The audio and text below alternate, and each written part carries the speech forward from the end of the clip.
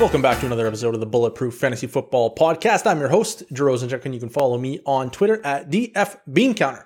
So today we are going to dive into one Gabriel Davis, because Gabriel Davis has been a hot topic pretty much all offseason. A lot of patrons, a lot of folks on Twitter think that he is a prime buy low candidate. He is set to take off in 2021, and they are dead wrong. He is not set to take off. He is set to crater in epic proportions. So let's talk about why that is. First off, I want to preface by saying Gabriel Davis is actually a really good prospect. Had he been drafted in round 1 or 2, he'd have been a bulletproof prospect. He actually would have been. He was a good prospect. He's 6'2", 216 pounds. He's an alpha. He would have been a bulletproof alpha. The problem is he wasn't very good at football, and the NFL said, you know what? If you're not very good at football, we're not going to take you in round 1 or 2. We're going to take you in round 4. And that's probably where he belonged. He went at pick 4.22. It's not like he was a fringe 4th rounder. And when we compare to history, we have to remember that in the last few years, the comp picks have really pushed down how much further a 4th round pick is than in past years, in the early part of the 2000s. So when we're looking at Gabriel Davis, he was a good prospect until he fell to round 4 on draft day. That was when the NFL said, actually, he's not a good prospect. Your model, your process, your numbers, they are wrong. He is not good. So let's quickly just talk about his sophomore columns, because I find this really interesting. When I look at my bulletproof prospects that last until day 3 or go undrafted, they aren't good. This is regardless of how they performed as rookies. These are just bulletproof pre-draft grades that fell to day 3. So we have Antonio Callaway, Farrell Cooper, Gabriel Davis, Dominic Hickson, Tajay Sharp, Rashard Higgins, Desmond Briscoe, Dante Ridgewood, Isaiah Hodgins, Isaiah Ford, Deontay Burnett, Greg Dortch, Willie Snead. These are all of them. How many hits did you have on the list? How many of these guys did you want to buy after their sophomore year? Probably not very many. You should not have been buying these guys after their sophomore years. Just like you should not be buying Gabe Davis. But Gabe Davis played as a rookie, and when we do his sophomore comps, it comes out with some players that are not very good at football. So here are the ones that are drafted in round 3 that had similar performance to Gabriel Davis. That includes his PFF grade, his points per game, and his, round 3 capital. So we have Julian Edelman is the only hit. He had 5 top 24 seasons, 1 top 5, 1 top 12. Julian Edelman did not play wide receiver in college. He was a quarterback convert. So if you're saying that Gabriel Davis can hit because of Julian Edelman, which you're probably not because you've never made this connection before, but if you were, you would be wrong, because Julian Edelman did not have the same path at all. Julian Edelman is a 7th round pick because he's a quarterback convert. Totally different. Brian Hartline, there's your one example. He had a single top 24 season. He's the only one. Chris Givens, Jameson Crowder, Mike Thomas, Malcolm Mitchell, Austin Collie, Gabriel Davis, Johnny Knox, Denarius Moore, Darnell Mooney, DeMarcus Ayers. And then we got a whole bunch of undrafted free agents that we're not even going to go into because they're UDFAs. Like, they're clearly not good. So basically what I'm trying to tell you is that based on Gabriel Davis's path into the NFL, based on how he performed in college, it didn't matter. Based on how he performed in the NFL, it still doesn't matter. There is no proof of concept here that Gabriel Davis is going to be good in the NFL. There is nothing. We can't point to anyone other than maybe Brian Hartline. We can maybe point to Brian Hartline. He could be the guy. But anyway, beyond the normal metrics that I look at, there's some other ones that are truly horrendous for Gabriel Davis. If you go to playerprofiler.com and you look up his true catch rate, first I looked up his catch rate and it was atrocious. It was like 56%. But I was like, maybe he didn't have very good accurate passes. He wasn't receiving accurate passes, which was in fact the case. Josh Allen was not accurate when passing to Gabriel Davis. He had a very low catchable target rate. But his true catch rate, once you throw those out and you only look at the ones that he could have caught, it was still only 76.1%. Number 93 in the NFL. 93!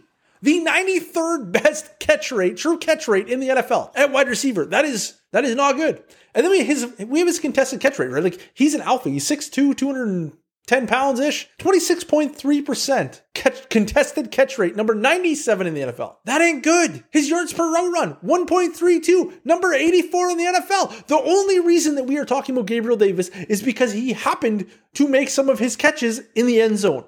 He had 7 total touchdowns. That's a 19.4% touchdown rate. That is way out of line for anything that we should ever expect anyone to do. That is never going to happen again. So he was really, really inefficient when it came to, accumulating yardage, and outrageously efficient when it comes to touchdowns. And because we are fantasy football players, we see his points per game, which includes touchdowns and yards, and we say, oh, look at his rookie season, he's pretty good. But he wasn't pretty good. He was, in fact, really not good. And then from like a projection standpoint, I'm not going to dive way into the projections here because we don't even need to, because we know that Gabriel Davis isn't good. So he's not going to just force his way into a whole bunch of targets. But if we were trying to make that happen, last year you only had 10.8% target share. That's fine for day 3 rookie. Like, it's pretty good for a day 3 rookie. It's not as good as the guys that actually hit from day 3, but like for a generic day 3 rookie, that's not so bad. But here's the problem. They still have Stephon Diggs, who had a 29.2% target share. They still have Cole Beasley, who had a 19.9% target share. And they signed Emmanuel Sanders, who last year had a 19% target share. So if you think that Gabriel Davis is pushing one of these guys out of the way, I would guess it's probably not going to happen. Maybe he can push Sanders out of the way because Sanders is, 34 or something like that. But I wouldn't bet on it. I don't think you should bet on it. He's probably not taking Cole Beasley's snaps out of the slot. So Beasley's still going to get his 20%. Stephon Diggs is one of the best wide receivers in football. So he's still going to get his share. So there just isn't like open targets available for Gabe Davis to fall into. He needs to earn them, and he is not going to earn them because he's not good at football. What this all comes down to, though, like, these guys are fine to throw a dart on until you can get a quality player out of it. If you go to Keep Trade Cut, it's a website that puts together a trade calculator. It tells you what you can trade these players for. Gabriel Davis's value is roughly the equivalent of a mid-2022 second. It is roughly the equivalent of a early 2023 second. These are picks I would easily take for Gabriel Davis. If I could get any second round pick for Gabriel Davis, I'm doing it. I'm doing it in a heartbeat. I'm not even considering whether or not I should. I'm already clicking accept. In fact, literally today, I made a trade for Gabriel Davis. I sent Gabriel Davis. I got in return a 2023 second round pick and $10 fab, like 10% of the fab. I like that. I don't know if you know this, but nobody is ever going to say no to your trade when you counter with some fab. They send you an offer. They're like, I'll give you a second for Gabriel Davis. And you're like, nah, that's not quite enough. How about $10 fab? Nobody's saying no to that. Every single person is clicking accept because they wanted that trade in the first place, and nobody values fab. Free agent acquisition budget, for those that aren't familiar with fab. I'm talking about dollars to bid on free agents with, dollars to bid on waivers with. You need fab. At Bulletproof Fantasy Football, we are looking for every possible advantage to win championships. And like I said, nobody is shooting down that extra 10 fab. Last year, on May 4th, 2020, this was, days after the NFL draft, we told you to go and get Darnell Mooney on waivers. He was not getting drafted in your rookie draft. You could pick him up on waivers. You can now flip Darnell Mooney for a second round pick. Last year, we told you to go and get James Robinson in that same message on May 4th, 2020. This was well before Leonard Fournette got cut. This was well before Divine Ozigbo got hurt. This was well before Raekwon Armstead contracted COVID. We said go and get James Robinson. I hope you sold them because we told you to sell them too. But the point is, you can get good players on waivers. Darius Slayton was another great example last year that you should have been trading for a second round pick because not because you got him on waivers, because you could trade him for a second round pick and he probably wasn't going to pan out, just like Gabriel Davis isn't. These are players that you need to get off your team. If you get that fab as a throw-in, you can go and get more of these players. You're printing second round picks to help your team. And here is an interesting thing about the Bulletproof prospect process. When we are looking at comparing the process, so Bulletproof graded players, whether they're drafted in the first round of rookie drafts, I'm talking dynasty rookie drafts, not the NFL draft, dynasty rookie drafts. So if they're drafted in the first round, second round, third round, fourth round, it doesn't matter. The hit rate is consistent. What the other fantasy players think about a Bulletproof prospect is irrelevant. No matter which round we are looking at, the hit rate is the same. So if you're getting a second round pick and you can draft Bulletproof players in the second round, because you can almost every year in Superflex leagues. And by the way, all of this I'm talking about is in Superflex leagues. So in Superflex leagues, if you can get a second round pick, you are drafting Bulletproof players. I remember drafting DJ Moore in the second round in some of my leagues. Christian Kirk was a second round pick. That didn't work out, but it could. History would tell us that it doesn't matter that he was a second round rookie pick. We're getting, this year, we have a couple of players in the second round of rookie drafts right now that you can draft that have the same hit rate as the guys that go in the top 5. It doesn't matter when they get drafted per ADP. What matters is their grade. So what I'm trying to tell you is a second round pick is not nothing. You want second round picks. We are drafting good players in the second round year after year after year. So if you have Gabriel Davis right now, you need to go out and trade him for a second round pick and some fab. Because Gabriel Davis himself was a waiver ad in your league. If you had extra fab, you definitely got Gabriel Davis to now flip for a second and more fab to get the next Gabriel Davis, and so on and so forth into perpetuity. That's all I have to say about Gabriel Davis. So we are going to talk about some Kyle Pitts. Kyle Pitts has been absolutely the talk of the town, if you will, when it comes to the NFL draft and dynasty and basically all things football, pretty much all draft season. And I have been rallying against drafting Kyle Pitts in the first round. And I want to talk about why that is, because I feel like I'm not the only one. I'm sure I'm not the only one, but it sure feels like I'm on an island saying do not draft Kyle Pitts. And the reason that I'm saying do not draft Kyle Pitts is because the value doesn't make sense. So I just want to talk about kind of the history behind rookie tight end production, rookie tight end ADP changes, so on and so forth. So the first thing I want to touch on is that Evan Ingram, since 2003, Evan Ingram has the highest rookie receiving yardage on record. 722 yards. 722 yards is not winning you any fantasy leagues. So unless you are projecting Kyle Pitts for the best rookie tight end season basically of all time, he's not winning you any fantasy leagues this year, which is fine.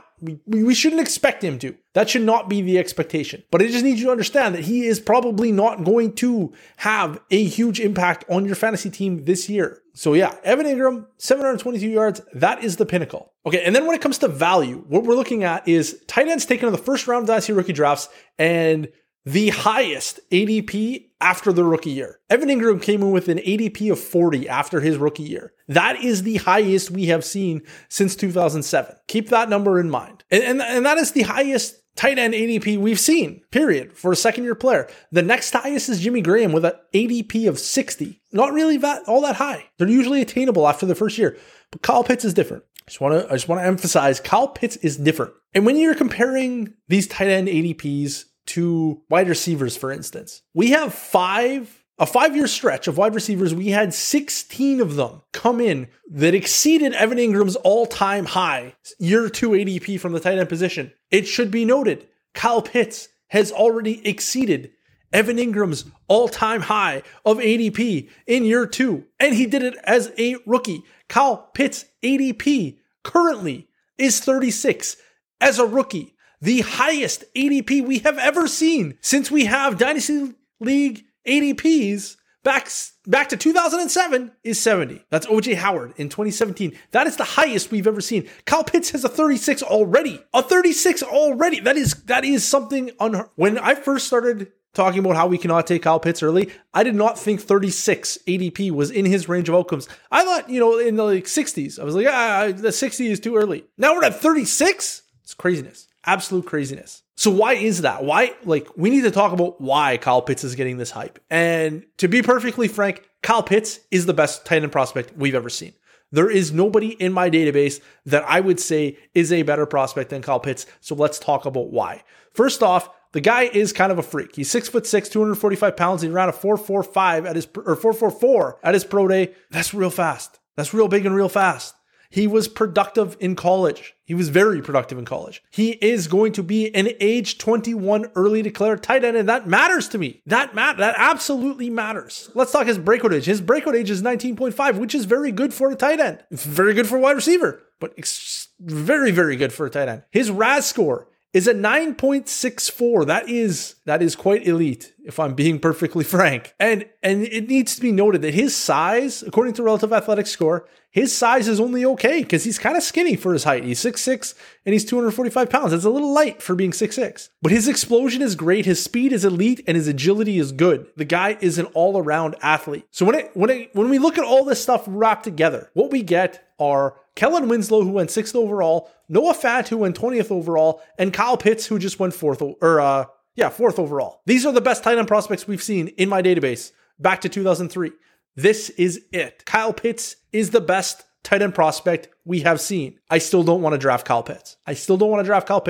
For a multitude of reasons. So let's talk about it. Obviously, the comps. The best tight ends we've ever seen have not turned out to be Travis Kelce as of yet. Kellen Winslow was a very good tight end. He had a couple of top 5 seasons. He did not crush fantasy in the way that Travis Kelce has. And to be drafted at 36 ADP, you need to crush fantasy the way that Travis Kelce has. You cannot merely be a really good tight end. You need to be the best tight end. You need to be a historically good tight end like Travis Kelce. So this just isn't enough for me to get on board with he is Travis Kelce reincarnated, because these other guys have not been Travis Kelce reincarnated. And if you think that he is going to crush because of how athletic he is, we've seen elite athletes fail before, or at least not produce to the level that we need that we need Kyle Pitts to produce to with a 36 ADP. Vernon Davis was more athletic, and he never had a 1,000-yard season in his entire career. The dude went 6th overall. It's not like he was some bum off the street that never had a chance. The guy played 15 years in the NFL. He never had a 1,000-yard season despite being more athletic than Kyle Pitts.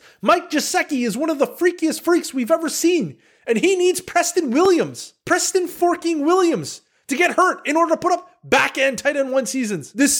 Even when Preston Williams gets hurt, Mike Gesicki does not even come close to Travis Kelce type production, and he's freakier than Kyle Pitts. Dallas Clark was a first-round pick. He played with Peyton Flipping Manning. He had 1 season of 1,106 yards. That's a difference-making season. His next best season was 848. That is not elite production. That is not worth the 36th overall pick in the NFL or in a startup draft. And his RAS score was higher than Kyle Pitts. And he went in the first round, he played Manning. It can't get better than what Dallas Clark had. And if you want to just go by, well, this is different because Kyle Pitts looks good on tape. I don't watch tape, so I can't argue that with you. But Lance Zierlein watches tape, and he assigns a grade to each and every prospect since 2014. OJ Howard and Hunter Henry have the same grade on tape as Kyle Pitts. There just isn't an avenue where we can look at Kyle Pitts and say he is going to smash a la Travis Kelce without a doubt. It is a complete projection. There is no evidence. This isn't like where we have Jamar Chase, where we can say, look at all the guys that look like Jamar Chase from a production, age, athleticism standpoint. They're AJ Green and they're Julio Jones and they're Calvin Johnson. Like there's nothing like that for Kyle Pitts. We can't look to it and say, look, it's happened before, and every single time it's happened, all 5 times, every guy's smashed. We don't have that with Kyle Pitts. We just don't. If you're drafting Kyle Pitts with that kind of draft capital, you are making a projection that we have never seen before. Kyle Pitts is a trailblazer.